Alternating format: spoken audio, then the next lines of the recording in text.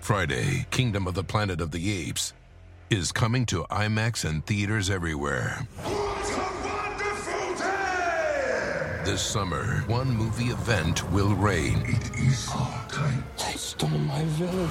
I know where they're taking your clan. Bend for your king. Never. Kingdom of the Planet of the Apes. Only in theaters Friday. Tickets on sale now. Rated PG-13. Some material may be inappropriate for children under 13. What is going on, everyone? Welcome to yet another episode of the Shock Factor podcast, where I am just joined by the greatest person I know, Michael Patrick Rooney. Michael Patrick Rooney, how are we doing today? Steven, if I'm going to come clean here, one of the things, I do think I'm a fairly good person, but one of the things that brings out not the best part of me is fantasy football. And even though it's going well this year, Patrick Mahomes having negative 3 points this weekend, anybody around me, which would be the great Jenny Rooney, didn't get to see the best version of me when Patrick Mahomes let the carrots down like that. Well, I believe it was John Lester who had the quote that said, look, anyone can win when they have their A game. It's how you respond to the B and C game that really shows who you are as a competitor. And from the sounds of it, you're still competing. Like, did you get completely blown out, or how did it go? If Patrick Mahomes didn't, need a diaper that game, we win the game. Like, it was, he had to outperform the Ravens kicker. So yeah, so you're starting to see the edgy side of Coach Rooney right now. The Carrots have a little bit of a complex. We have not won the prestigious South Bend Fantasy Football League in 24 seasons. We have a very good team this year. We're 6-2, so we're there, but we're gonna have to work on the mental game. Brian Kane, where are you when I need you? Look, from what it sounds like, you got to book a little retreat for all the players, take them into the woods for a little bit, do some team building. I mean, these guys are all coming from different backgrounds. So that's the backbone of fantasy football, I believe. Yeah. So you gotta let them find that common ground so they can mesh as a team to score the most points together, I believe. Yeah, that would be the smart thing to do. What I wanted to do was tell Patrick Mahomes, hey, we're practicing Sunday night after the game when you get home, because you obviously are not ready to make football plays. See, most people, when they say that, it's like the quarterback would gain nothing from that talk. But in this instance, Coach Rooney offering his guidance and his tutelage to Patrick Mahomes, that's something that's valuable. There is something that could actually make some changes, make some waves. I will turn this to college baseball, Steven. The great Augie Garrido used to say about coaching, he used to say, you can't take it personally. It's not personal. It's just the game. And that might be why the Carrots struggle so much in fantasy football, because it is the opposite of what Augie Garrido said. It is so personal. It's my college roommates. It's all, I think about it. Yeah, it's so the late Augie Garrido, I need him now more than ever. Well, I do believe he also is quoted in saying, what do you think we're effing with here? This isn't about some damn game. This is about my life. See, so there's two ends to the coin. Yeah, that's right. That was a moment he wasn't necessarily practicing what he preached, but wow, what a speech. Hey. I remember watching that, getting fired up before conditioning some days. So I appreciate you turning it back to college baseball. Of course, I'm going to do what I can to fight you on that and take us away from college baseball a little bit, because over the weekend and over the course of the week, we've had a lot of fun stuff going on. We've had Halloween practices, which there's my alley, and there's something a little bit more than my alley. That's what Halloween practice is. It's right up it. It's one of my favorite things. So I think I want to start off. My favorite costume that I saw was, I don't know what player it was that dressed up as Sully from Monsters, Inc. for Arizona State University. Of course, the great shot, the greatest school to ever do Halloween on, whatever day Halloween was, yesterday, I believe. So their Halloween practice, it's electric. In the clip I shared, you see there's 3 different Spider-Men, which I love. I don't know if the players got together on that, but then you got James P. Sullivan. He rolls over a pretty easy pitch, but the effort and the little legs turning was one of my favorite things I've seen. Oh, so great. Yeah. So Steven, I never got to coach or play in the era of like it blows me away. Like you only get 45 practices in the fall in Division One baseball now, and we're literally taking one of them to scrimmage. Like first of all, the player that was Sully, you need to identify yourself, because the fact that you could make contact with a thrown baseball in that outfit is really a miracle. So Stephen, what were like when you were with the Dogs, or App State or Virginia? What were your costumes? Did you guys have Halloween practice? So we didn't have Halloween practice at App State or UMBC or UVA for that matter. It's very obscure. I don't know, like a guy like me, you think that guy's born for Halloween practice. I do believe every day though at App State I dressed up as the caddy from Forrest Gump, just if that caddy, or not Forrest Gump, Happy Gilmore. Oh my goodness, what a blunder on my end. But I feel like I dressed up like him every day just because that was my look. So I had that going for me. When I was at UVA, we did not have a Halloween practice as a team, but me and Michael Vassell had a Halloween practice while everyone else was just in regular costumes. It was a blast. I remember we were doing PFPs, and it was a little bit colder, so I had my overshirt on.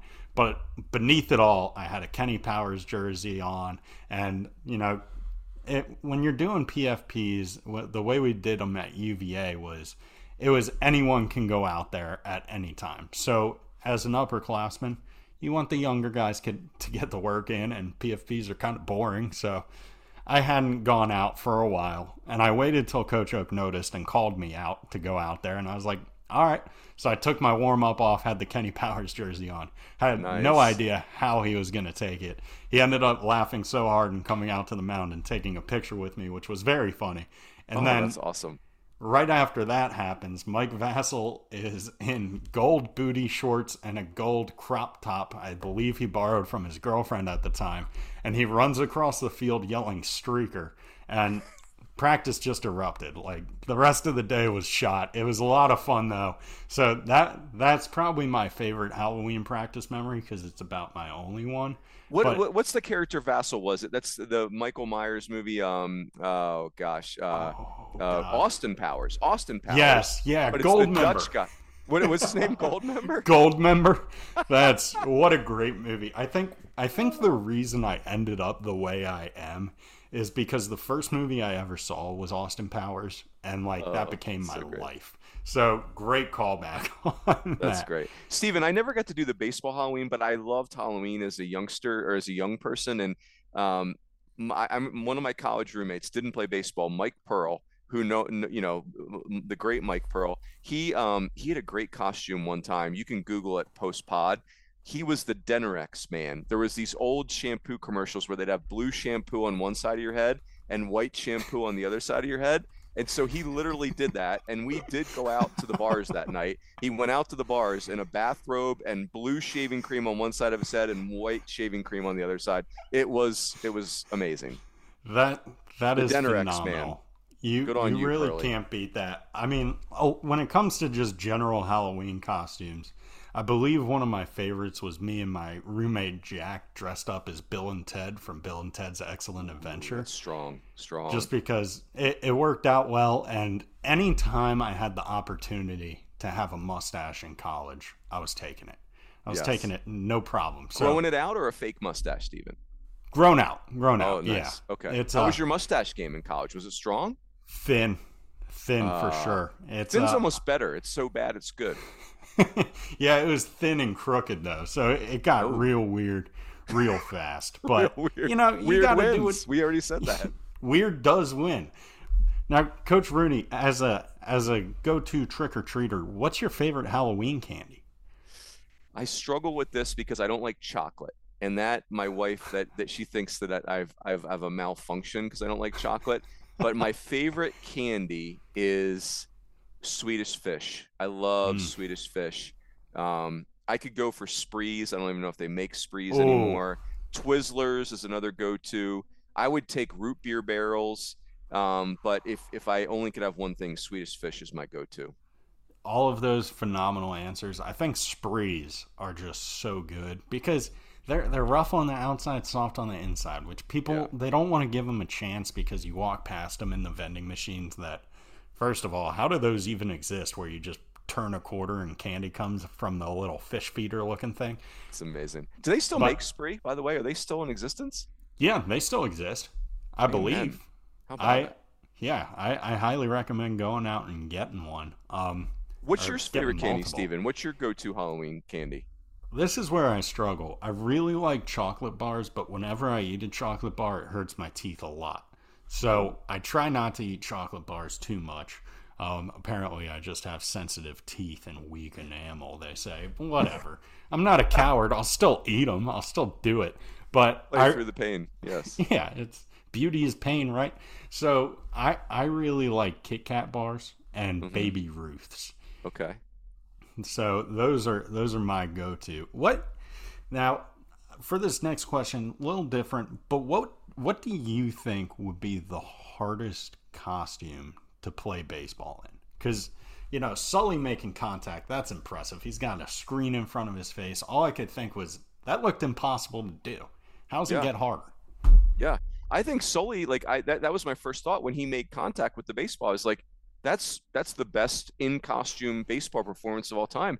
Do you have one that's harder than Sully, Steven? Like that looked impossible. I don't know how he could see or move his arms. No, I really don't understand it. I saw one guy dressed up as Doodle Bob from SpongeBob, which I believe it was someone from Florida Gulf Coast University. They just had a big old box on him.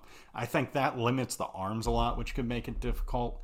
And then the next one that I think would be difficult, obviously, Clifford the Big Red Dog. I don't know what a Clifford the Big Red Dog costume looks like, but it seems like red's a tough color to see through, It's not going to be seen through easy, so I feel like getting dressed up as a dog would be tough. Yeah, you got to stand on your hind legs to hit because you're right. That's fair. Yeah, you got big old hoofs for hands or paws, I guess is the correct term, but it's Clifford, so he might have horse. He's made up. Yeah, it's a good point. Like I think in college baseball we have 45 days in the fall. If you're a program that does Halloween practice, you basically have 44 days. You have 44 days in a team bonding day because the Halloween practice is really just about team building, and I'm here for that. That looks fun. I love it because even if you have team conditioning that day, it's like, look, I'm dressed up as Woody. I'm in jeans. They don't expect me to be fast today, so it's just like the vibes are high. Vibes are good. As the great Clinton Yates would say, morale is high. Speaking of great Halloween costumes, did you see his? No, what'd he go as? He went as Jimmy Butler with the emo hair. You gotta look it up when we're done because it was phenomenal. Clinton is the best so ever. Good. He is the GOAT. He's he's a GOAT of everything in life. He is the best. He really is. Now that Halloween is over, though, one big shift in my household, of course, is Halloween ends, I put the Christmas decor up. It's the way I roll. I celebrate Christmas. My wife and we celebrate Christmas, so we decorate for Christmas. But this is my last holiday-based question for you for this episode. Yes. When do the Christmas decorations go up in the Rooney household? Or the holiday decorations, I know. Yeah. So Jenny and I are like minimalists when it comes to that type of stuff. We don't have kids, and so it's just now, so that's just not our jam. However, I grew up in a house. My dad, Michael Patrick Rooney Jr., he is a Christmas maniac. My mom, Peggy Rooney, actually hates Christmas now. Like, she doesn't hate anything. She's not wired that way, but she doesn't love Christmas because my dad is so like, if there's a square inch in my parents' home, it's getting a Christmas decoration. One year, Steven, you'll appreciate this. My parents would have a big blowout Christmas party in our neighborhood every year, like a big bash. It was even as kids, it was fun. And one year, my dad came back from one of the malls, and he bought this thing called the Rudy Bear. It was this big Christmas bear he bought out of the mall that had like a Christmas hat on and a Christmas shirt. And my mom looked at him like, "You're not seriously putting that in my house, are you?" Like, you and my dad put it in the corner right by the front door. So as the party escalated and people were feeling themselves a little bit, now people are taking drunk photos with Rudy Bear. Rudy Bear became a legend. So the short answer to your question, Stephen, is my dad, who is awesome, he doesn't like Christmas. He loves it. And so our whole family, that's one of my favorite things is watching how much he enjoys Christmas. That's phenomenal. That's one of my very few life lessons I've learned is I won't purchase anything that's taller than me without consulting my wife first. Because otherwise, my house, like my background, there'd be an army of bears just ready to go. I mean, they'd all be stuffed and fake, but still. It's so great. Love that. You should embrace that. Yeah, I mean, you got to enjoy it. So, moving along, today I had a very fun day. I know you had regular work. I had Steve's just random fun, go out and have a day sort of work that Love it. technically work, but that's kind of just my life, of going to Scout Day at UNCW. And I wanted to know, just because I've seen it from a player's perspective. I participated in 5 Scout Days, got drafted 0 times. But as a coach, what was it like doing Scout Days? Were Scout Days even a thing like you guys managed back then? Or was the game different? No, so when I was at Arizona State, I think I got to do one Scout Day as a player a million years ago, and I actually loved it as a player. It was super fun. As a coach, I dreaded it because you're just worried that players are going to blow a hamstring or, some pitcher's going to try too hard and blow out their arm. So the one good memory I have about Scout Day is one of the years we had Pedroia, actually his draft year, 2004.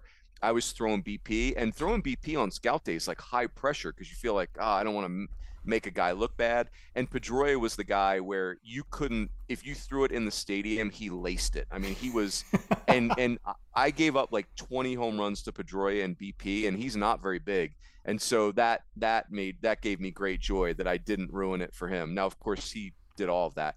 One year, Steven, we did a cool twist on Scout Day. We actually just had practice, and we had just a big bash for the scouts afterwards. Like, we just had a big spread. I don't think they had adult beverages, but they may have.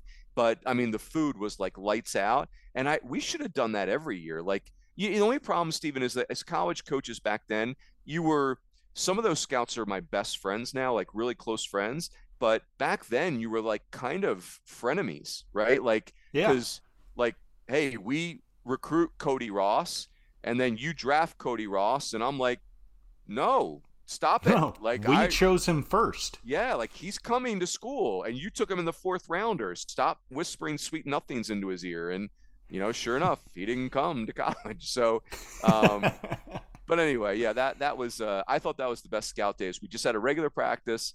It's Arizona State. You're going to get to see these kids do everything, including park their car and et cetera. And but let's just have a nice meal. Yeah, no, I think that's the way to go. This one was run very smoothly. I believe the scouts were at Brunswick Community College, which is right down the road from UNCW, before coming over to UNCW. So Coach Hood had it set up that they had a shrimp boil, which he invited me and allowed me to eat it, and it was phenomenal.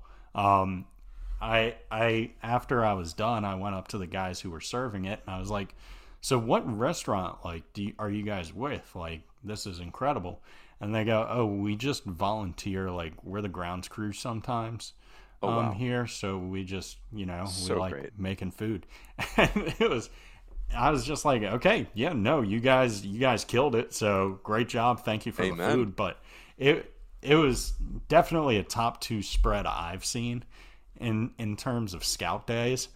I personally, at my Scout Days, I don't remember how the scouts were treated because typically they were busy and not paying attention to me, and that's fine. But, oh, man. But no, it was well run. They ran their 60s. They did infield, outfield. They hit BP, and then they scrimmaged. It's basic to the point. You get to see everything you need to see. One thing I did really like about them, though, was they had like a 55-inch TV right behind home plate that just all it showed was the TrackMan and like all of the data for each pitch thrown, which I think is a phenomenal addition. Ooh, especially as someone who, like, I threw weird pitches, so my numbers would kind of help me out. But I didn't have that. And so it's really cool that they do have that now, just so scouts, maybe they forget their jugs gun. Who knows? Yeah. Who knows what can happen?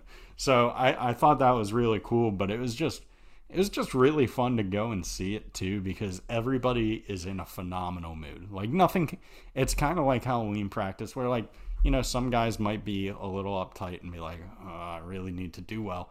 But most of them are just like, hey, it's baseball. We know how to play it. Let's have some fun and then get back to the goal of winning ball games as a bunch of friends.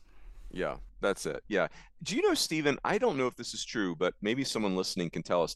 I believe that TrackMan now has an app on people's phones where if you're a scout and you're at certain games and you've got the right subscription, you can pull up the TrackMan data right on your phone. I mean, it would make sense that you could do that. How bad, what would that be? Like that is so cool. That's insane. And this is complete coincidence, and I hand to whatever you believe in. I just got a text with my tweet about the Scout Day food from a scout who said best Scout Day in baseball. The year I was there and I had Greg Jones, I think I had 4 pounds of shrimp. Oh, nice. Greg Jones, first rounder. Yes. Yeah, he stole second base off me in the Cape, and then ultimately stole third, and then scored to walk off. But that kid's fast. Money. Yeah, it was right. Inherited. I did not wob that day. Okay, yeah. Look, I'm not perfect. Yeah, that's right. That's right. And if you're walking around as a starting pitcher counting on wobs, then you need to. I think that you're trying to control the uncontrollables. Yeah, you gotta just handle what's within. So yeah, that's right. It was a really fun Scout Day. I think it did a good job showcasing what they're like around the nation, because I feel like it was very standard. The food, not standard. I don't want people to think I'm saying the food was standard, because that was phenomenal. They do a great job, and it was just a lot of fun. But hey, everyone, we're going to take a quick break from our discussion to hear a couple ads from our sponsors. Friday, Kingdom of the Planet of the Apes is coming to IMAX and theaters everywhere. What a wonderful day! This summer, one movie event will reign. It is our time. They stole my village. I know where they're taking your clan. Bend for your king. Never. Kingdom of the Planet of the Apes. Only in theaters Friday. Tickets on sale now. Rated PG-13. Some material may be inappropriate for children under 13. Being around the Scouts, I had a lot of time to think. And I figured this would be a fun topic of 3 obvious guys that you think are going to get drafted early this season.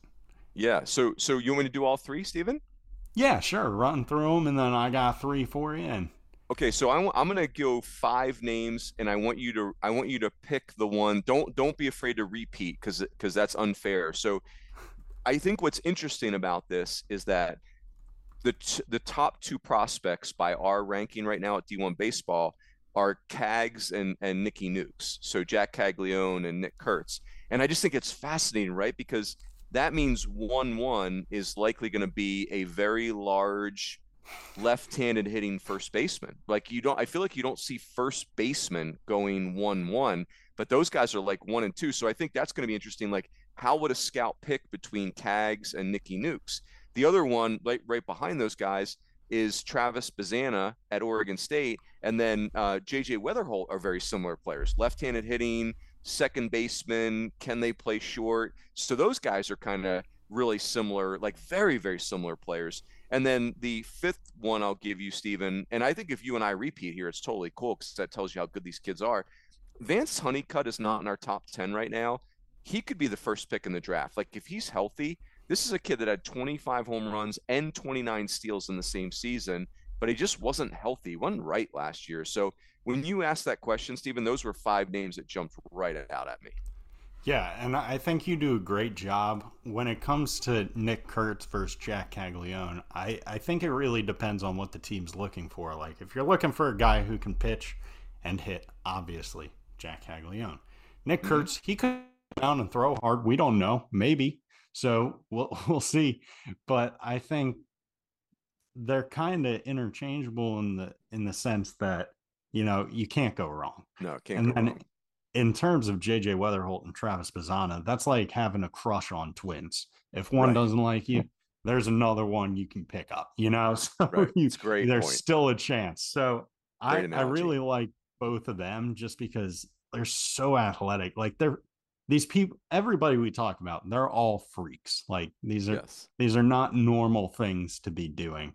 But I really like those choices. I think Vance Honeycutt, when he is all together, is one of the best players in college baseball, bar none, at least the best center fielder. Yeah. Just, I mean, it's obvious that sometimes when you're jumping over the fence every weekend, something's going to go a little wrong from time to time. So I don't want any scouts to be like, oh, well, he's nagging injuries. It's like, well, he's doing superhuman things that your body's probably not supposed to be doing. So it makes sense. I in my list, I kind of went with someone first that I feel like, not that they've been slept on, but I feel like I haven't talked about him a lot, which is Tommy White.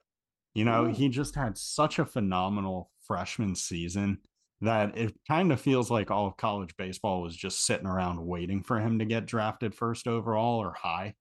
And, you know, the time is now. It's his year. I think last season he quietly hit like just an insane amount of home runs, and it felt like nothing because the year before he hit a million.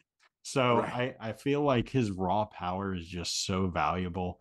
And I know there's been a lot of talk about how well he handles the glove at third base, but if you're giving me 3 to 4 runs every game, I don't care how you handle the glove. You could put it on your shoe and kick the ball to first base for all I care. Like I want to see the home runs. And you know, he's not doing that with his glove. He's actually fielding and throwing to first because he's a talented baseball player.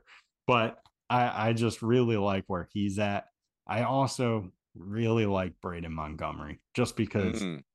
I feel like he is one of the most athletic people we have ever seen in college baseball. And I feel like a lot of it's still raw. And that's not to say like he's not a refined player. I just feel like that's how high his potential is, that he is already hitting 336 and it could go even higher. Yep. I can't remember if Braden Montgomery is a switch hitter or like a left-handed hitter only. I'll have to Google that. But you're right, Stephen. Like his upside is like he's been an all-American caliber player for 2 years, and it feels like he's just getting started. Like it feels like he's got way further down the road that he can go. Yeah. And like for him, it just, life kind of seems easy for him in the sense that like That's right. everything he does, he's great at. And obviously, a lot of skill, a lot of talent goes into that, and a lot of work goes into that. But, you know, I think he had a perfect score on his ACT, which, you know, typically the guys we talk about are, you know, not having perfect scores, and that's totally fine. Perfect score is hard to do. But this kid, literally before going to Stanford and having all this talent and transferring, he could have transferred anywhere in the nation and just been like, no, just with my brain, actually. Like he could Right. have hung up the cleats and said, I don't like baseball anymore. I'm gonna go to Harvard and become a lawyer. And they would have been like, yeah, yeah, come here, please. Right, right. Yeah, he's So really talented. I gotta figure this out. Is he a lefty or is he a switch hitter? We're gonna learn this before we leave the podcast, Stephen. yeah, I'm on their website. It does not have it listed, I believe, but he does, you know, he does two-way action. And I feel like, you know, with Texas A&M and Coach Max Wiener, I think we're going to see more of him as a pitcher than we've ever seen before, which is another thing that really excites me just because, again, what kind of outfielder just goes, okay, I'm going to get on the mound, sit 95 and punch everybody out. Yeah, and it is like to your point, like with the draft, it's like, hey, even if something doesn't go perfectly as a hitter, like, hey, maybe it's he can pitch, right? Like he's got, what you said, right? Like whatever he chooses to do in life, it is highly likely that it's going to go very, very well. Yeah, I mean it's God given, ton of work. He is a switch hitter. He is. I Okay, found it got it. on Baseball Reference, but he, like, again, just one of the most impressive guys in college baseball that I think is gonna set himself up to make a good bit of money this this summer. Yes, well said. Should we do kind of like the sleeper dudes, Steven? Yeah, so I want to do two lesser known names that I think will get drafted early. This is no disrespect to the guys. They're obviously super talented. They're just at schools that don't get talked about as much. So I kind of, if you want me to go first, I have Yeah, go two for in it. mind. Go, So please. the first one, of course, you know, I know Walker Yannick. Oh, He great is call. honestly just a clone of Kyle Teal in my mind. Like just watching him defensively behind the plate, and then he can go out and play any position he wants and do a really good job of it. That's something that really impresses me, and I really hope scouts will see the value of because, you know, we've lived so long where the catchers have just been a big donkey. They got zero speed in MLB The Show, but they can put the ball over the fence, so they don't need it. But we're slowly shifting to a world where catchers are just freak athletes too. And Mm-hmm. I'm all here for it. It's really fun to watch catchers that can just run around and be playmakers too.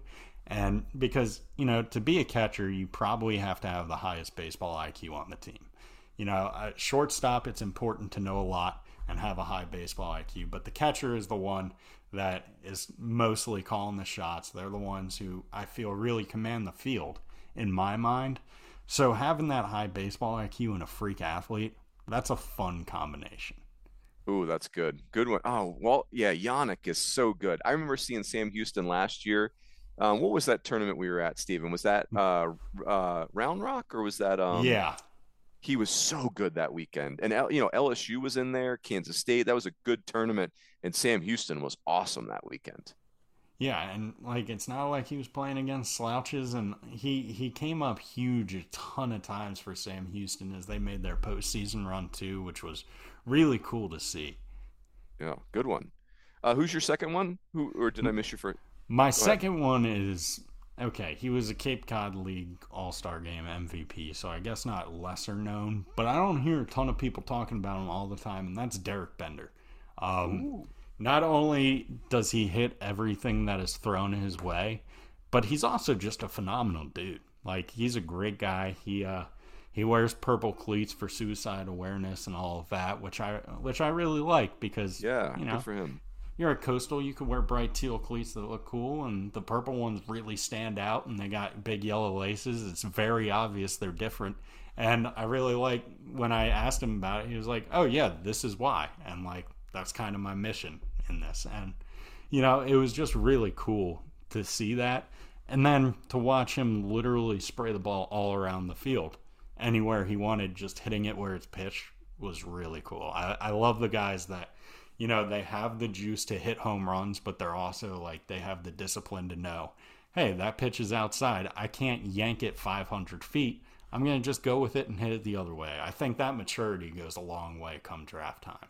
Yeah, that's I was worried, Stephen, that Coastal, you know, you just worry about the transfer portal. Like I was worried that Coastal would lose Caden Bodine and Bender. They did lose the one pitcher, the young pitcher that had a really good year. I think he ended up at Ole Miss, but Coastal will be a very fun team this year. So that's a good one. I actually my two guys are from West Coast schools, which you know like is kind of under the radar nowadays. You know, it just Yeah. they don't yeah. So Nick McLean is the first one. He's the switch hitting center fielder from Arizona State. He is. I saw them scrimmage a little bit last week. I'm going to see them in a couple weeks scrimmage Grand Canyon. Nick McLean is the younger brother of Matt McLean, who's in the big leagues with the Reds, and Sean McLean played really good at Arizona State. Nick McLean started at UCLA. He's very short, like his brothers. Like he's like 5'8" or 5'9". He's got big confidence. Like he's swaggy, and he's a switch hitter and he's a really good player. I mean, a really good player. He's like he's not like he is our number 64th ranked college prospect right now. I could see him moving up the draft just because of the pedigree and because he's been hurt. Like he's struggled with injuries the first 2 years, but he's a really good player. The other one I got for you, Stephen, is Rodney Green Jr. He's our 43rd ranked prospect. He's from Cal. He is a kid that played a lot of basketball through high school and then picked baseball late.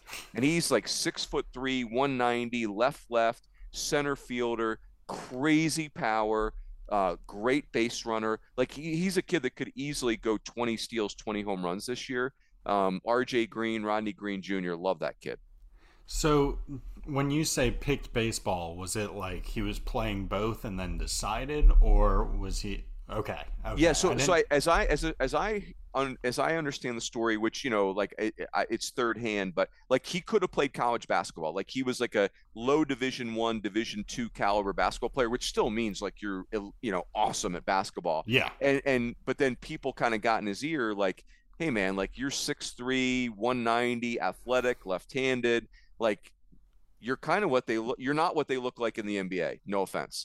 You are what they look like in MLB. So what do you think? And so he was like a very late ad for Cal, and then like almost got picked off in the draft. But he does swing and miss right now. So that's like which was understandable because he played primarily basketball growing up. But man, I think he's going to have a huge year. Cal is a sleeper team for me. I think they're really good. yeah, and I feel like the skills from basketball translate to baseball more than other sports and more than people realize. Just because if you handed a college baseball team a basketball and said, hey, dribble this through your legs and don't fumble it around, that'll never, like, the success rate will be less than 70%. I can guarantee that. But that hand-eye coordination pays huge dividends, I feel like. So I'm excited. I did not have him on my radar, and that's exactly why I wanted to include this segment, so I could figure out who to put on my radar, and he is on it now. Steven, how was your hoops game? Did you play? I mean, what are you, 6'5"? You must have been a hooper of some regard, right? Yeah, that's what they'd like you to believe. I played Catholic Youth League up until 8th grade. I got in a couple of scuffles, which the league wasn't a huge fan of. That'll happen. CYO. Did they call it CYO in Maryland? Yeah, CYO. In, Go in St. Philly Mary's too. Stallions. Let's go. Yeah, it was no one in the league was good, but I was the worst by far. I never lost a jump ball. I might have lost one, I think, and it was to a kid way taller than me. So yeah. And of course, I'm a tall guy, so anytime I saw someone taller than me, I was like, man, this guy's a freak anyway. So whatever. It's like, you're a jump ball specialist. Every team needs one. I love it. Yeah, and I was great. I would just slap the ball right to our point guard, and then I'd watch them all run around and have fun and just be a problem in the paint. Bill Lambier. So you were Bill Lambier. You were throwing elbows and mixing it up, Steven. I this is a positive spin for me. Yeah, I was a little aggressive. I think one thing that really derailed my aggression in the paint was someone elbowed me in the chin, and I almost bit through my tongue. Oh, that's miserable. And then I learned all about how you can't put Band-Aids on tongues and how it's like unrepairable if something bad were to happen. So I was like, the St. Mary's Stallions Catholic Youth League Championship is not worth it. No. It's going to Omaha. I made a decision that I was willing to blow out my arm. That's worth it. Playing in St. Pius's gym that smelled like hash browns from McDonald's, which that's a great compliment. I don't mean that as an insult. It was awesome. Yeah. Hash browns, amazing. I was distracted all game though. Yeah, that's well said, Stephen. We're going to come back. I had several. I have on the Notes app. I'm a big believer in the Notes app on the iPhone, I have a Notes app dedicated to Stephen Schock. All the questions I want to ask you over the course of the question I'm going to ask you tonight is not this one, but I one of the first notations I have in this note app is that it says McGriddlegate : Ooh. what about road games? So we'll come back to that. That's not my question for tonight, but so be warned. I mean that one's a very simple answer if you need it. Yeah. So my question is, you were committed to a sausage egg McGriddle every game day.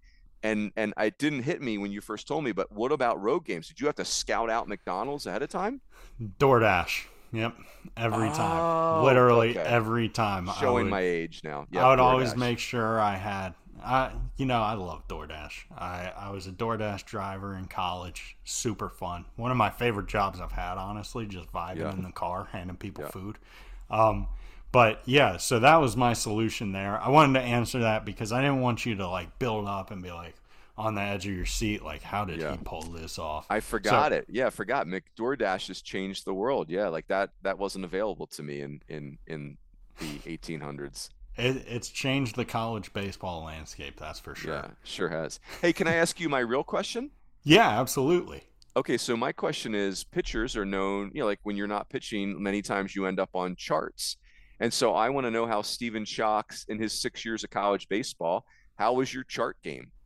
Chart game, I'm going to be honest, I'm going to toot my own horn. Phenomenal. I take Really? a lot of pride. I do not have good handwriting at all, but I take a lot of pride in the fact that if I write in all caps and I really think about it, I can be very neat. And nothing was more satisfying to me than like just a nice, clean, neat sheet of paper. So a lot of that, and there's a little bit of fear of coaches involved in that. Yeah. But by the end of it, man, it was crisp. I think I hung up the charting once I got to UVA. We just had enough guys redshirting that I was also 24. It's like, there's an 18-year-old who needs to learn these valuable life skills, and I don't want to take away from them, Yeah. So a lot of people gave me flack for being old playing against 18-year-olds. Well, I was giving back, just they didn't know it yet. Steven, what was your best year as a charter? Was it when you were a dog or when you were a mountaineer? It was when I was a dog, for sure. We would chart bullpens, and the way we would do it is we would have a strike zone in the middle of it, and you would have to chart where the pitches went. But I think I really thrived in the sense that I would never lie about where a pitch was, regardless of how close I was with who was throwing. But some pitches, if they were a strike when they passed through the zone and ended up being really bad, I would mark where they passed through the zone. I would make sure to do that. But fair but firm, Steven. Like a good charter's got to be fair but firm. Oh, absolutely. I think the most writing I did baseball-wise, though, was playing in the Cape for a summer, because Jerry Weinstein had a worksheet for every pitcher to fill out after You games. should have gotten college credit for charting for J-Dub. He was incredible, the most introspective man you will ever meet. But it rubbed off on me, and I loved it. I still have the charts to this day. I still have my notebook. I'll send you pictures of it when we're done tomorrow, because it's in my car and it's very cold out, so I'm not going to do that. But it was one of those things that I learned a lot from that, and I think that translated back into my UMBC charting, because you go to the Cape, it's like, okay, this is the all-stars of tomorrow. Yeah. These are the all charts of tomorrow as well. So we got to get those numbers right. And I had to make sure everything was good. But I really liked his system of it. And I think journaling is really important for baseball players because, in the moment of a game, I cannot, like when I pitched, I would black out. Like I have no idea how many strikes I threw. I have no idea if we won or lost or if I even did good unless I threw. If I was walking to go pick up my glove, I had a general inkling of the idea that I probably did pretty well because I wouldn't throw my glove if I did horrible. So I think charting really helped for me, just going back and watching my outing. Like I would never watch back and be like, oh, I should have thrown this pitch here because, in the moment I thought the pitch was the right pitch. So you go and throw it, let it rip. When you're pitching, the right pitch is always the one you tell yourself is right. So you can play mental games that way. Amen. But going back and charting and just being like, okay, this is where my emotions were at. This is what I thought of in the bullpen before I went out there. Whatever happened out there. I'm not really sure. But I just think it's so valuable. Yeah, I think charting when you're journaling, I believe in journaling so much I don't do it, which makes me so mad at myself. But I think when things are going well in life is when you should absolutely journal. I actually heard this about golf, Stephen, that they say amateur golfers hit balls before the round, pro golfers hit balls after the round, because whatever they felt on the course, they want to either lock it in or they want to change it before the next day. So anyway, I don't want to take us on a tangent here, but you're right, man.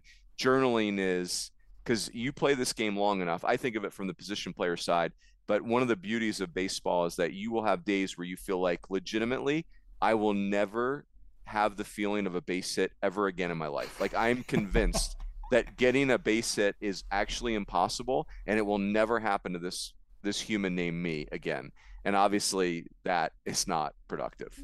Well, yeah, the way to get out of that is just to take off the blue jersey and you're golden.